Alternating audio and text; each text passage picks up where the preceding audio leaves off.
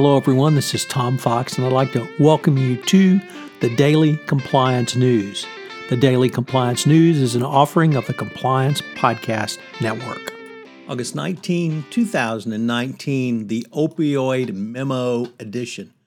First up, once again, we see regime change bringing another former country's leader into disrepute. Omar al-Bashir, the former president of Sudan, will appear in court Monday for the first day of a high-profile corruption trial that could end the deposed autocratic ruler or lead him being in jail for many years.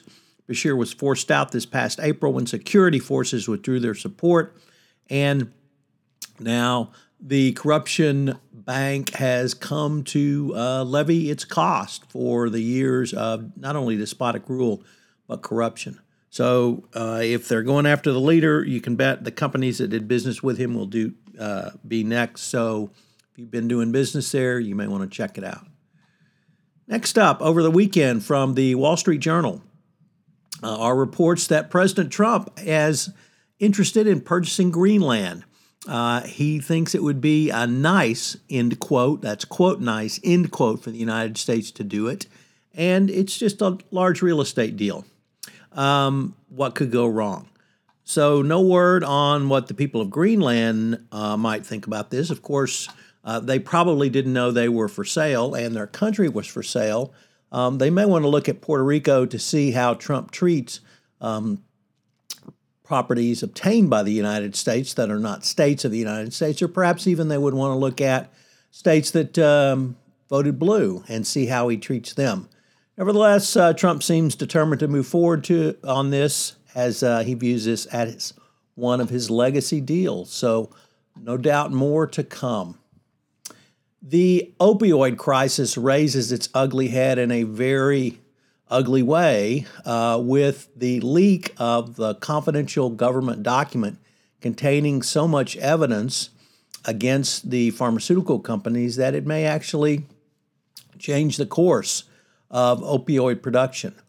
The document known, this comes from the New York Times, as the prosecution memo details how government lawyers believe that Purdue Pharma knew early on that OxyContin was fueling a rise in abuse and addiction. They gathered evidence indicating that the company's executives not only misled the public, but misled Congress. The story was broken by a show called The Weekly, which appears on Hulu.